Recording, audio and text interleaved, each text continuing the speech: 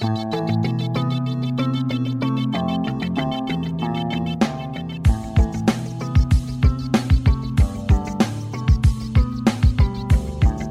crime can be strangely fascinating. This true crime is odd, macabre, and haunted. I'm Diane, your guide into the shadows. Welcome to Phantasmal Crime.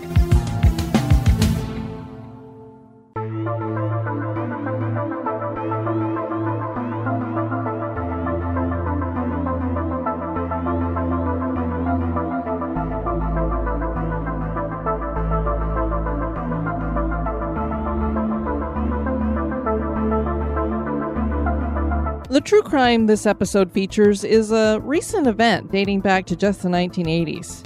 It's a crime that shook the small town of Somerville, Georgia. The gay couple lost their lives during the robbery of their home, Corpsewood Manor, which was located in an isolated area of the woods.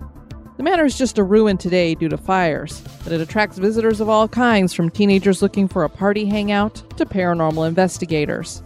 Stories of curses, satanic worship, and hauntings have been spawned by the Corpsewood Manor murders.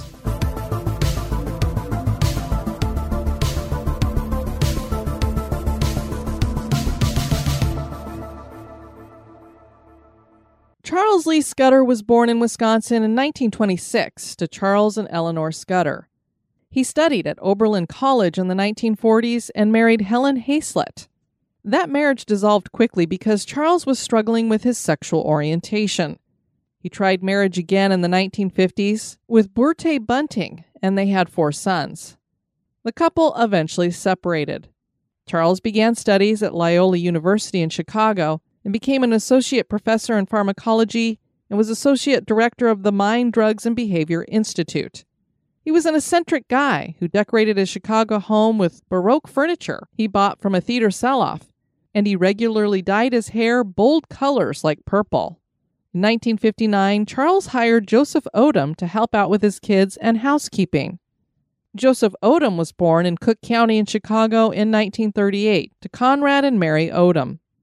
Joey, as everyone called him, had trouble in school and got in trouble with the law on a few occasions. He quit school after the 5th grade. He was a good cook and enjoyed a simpler life, free from technology. He rarely used electrical appliances and usually stored them with their cords wound tightly around them. He preferred to cook over a wood stove. Joey was gay and moved in with Charles in 1959 under the pretense of a cook and housekeeper, but the reality was that the 2 men were lovers. The 2 men shared a desire to get away from the city and live a rustic life. They found that opportunity in Georgia. On December 17, 1975, Charles bought the southeast quarter of Lot 248 in Chattooga County, Georgia for $10,500.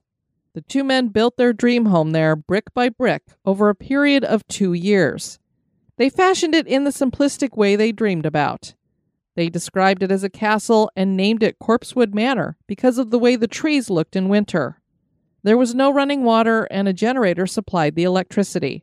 There was a chemical toilet in an outhouse separate from the main house. They had a vast garden and used the $200 in monthly interest they received from Scudder's savings account to buy supplies. The home was decorated with bizarre items that many claim reflected both men's affinity for the occult. This decor included occult artwork and human skulls. Charles was a practicing Wiccan, and there are rumors that he had some kind of connection to the Satanic Church and its leader, Anton LaVey. There are many rumors about the men, more than likely sparked by the fact that they were lovers in a time when that was not acceptable, especially in a small southern town. These claims included illicit drug use and a chicken coop with a secret room full of sexual devices and porn. In 1977, Joey was involved in a devastating car accident that left him an invalid for several months. He never fully recovered from the accident and used a wheelchair much of the time. Charles stepped out several times on Joey, engaging in sexual acts with other men, including a man named Kenneth Avery Brock.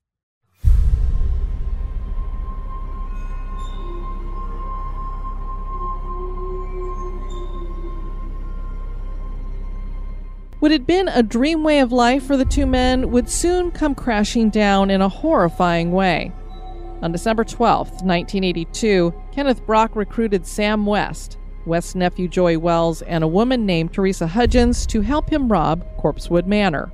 The four joined Charles Scudder on the third floor of the chicken house that had been dubbed the Pink Room to drink wine and huff a mixer of varnish and paint thinner. The party soon turned dark when Brock and West bound and gagged Charles and started to demand money. Brock believed that Charles and Joey had lots of money hidden on the property. Charles told them that there was no money. Brock was outraged and decided to show Charles that he was serious because Charles thought maybe Brock was playing some kind of a game with him. Brock entered the house and found Joey in the kitchen. He shot him 4 times and then shot the couple's 2 mastiffs. He then went back to the chicken house and dragged Charles into the house and showed him the devastating scene.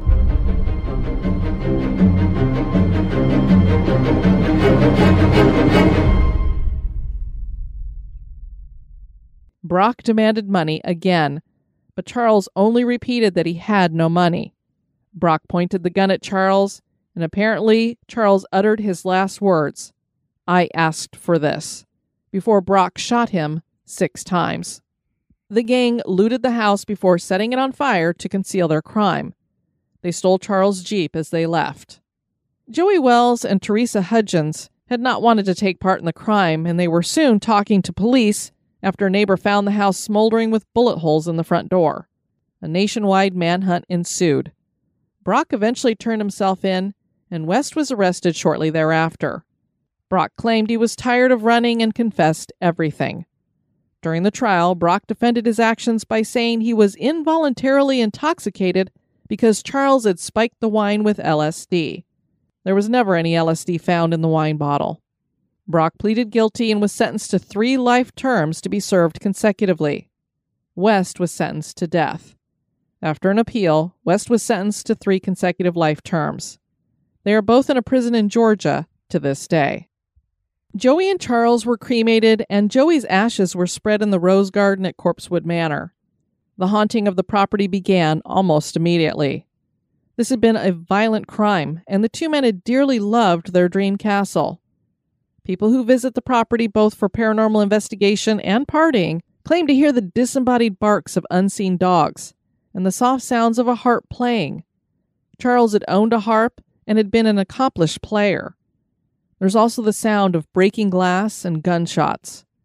The whole area seems to exude an unhappiness, and there's an oppressive feeling as though the victims are still angry for what happened to them.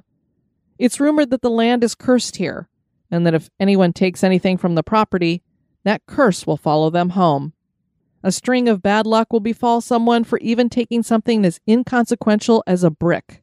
A bizarre twist to this story is that the sheriff who investigated claimed to have found a painting that Charles had done of himself featuring a self-portrait of himself bound, with a gag in his mouth, and blood dripping from 5 bullet wounds. Is this why Charles had cryptically said, "I asked for this"? Had he conjured some kind of act here with an occult ritual? The author of a blog on the infamous crime had an experience he described in this way. Once we arrived at the castle ruins, we looked around for a minute, in absolute awe at the fact we were all standing somewhere that a murder had taken place. Finally, we proceeded to the open area between their shower and outhouse. In that area, we heard something that blew each of our minds: the distinct howling and growls of the 2 dogs that were murdered along with Scudder and Odom. People still wander the woods in search of the ruined Corpsewood Manor, and still claim to hear and see odd things. Is Corpsewood Manor haunted? That is for you to decide. Thanks so much for listening to History Goes Bump's Phantasmal Crime. If you'd like to share with us a haunted crime that you've heard about, please write us at historygoesbump@gmail.com. I've been your host, Diane. Join me on the next episode for another trip through the shadows. This has been a production of History Goes Bump podcast.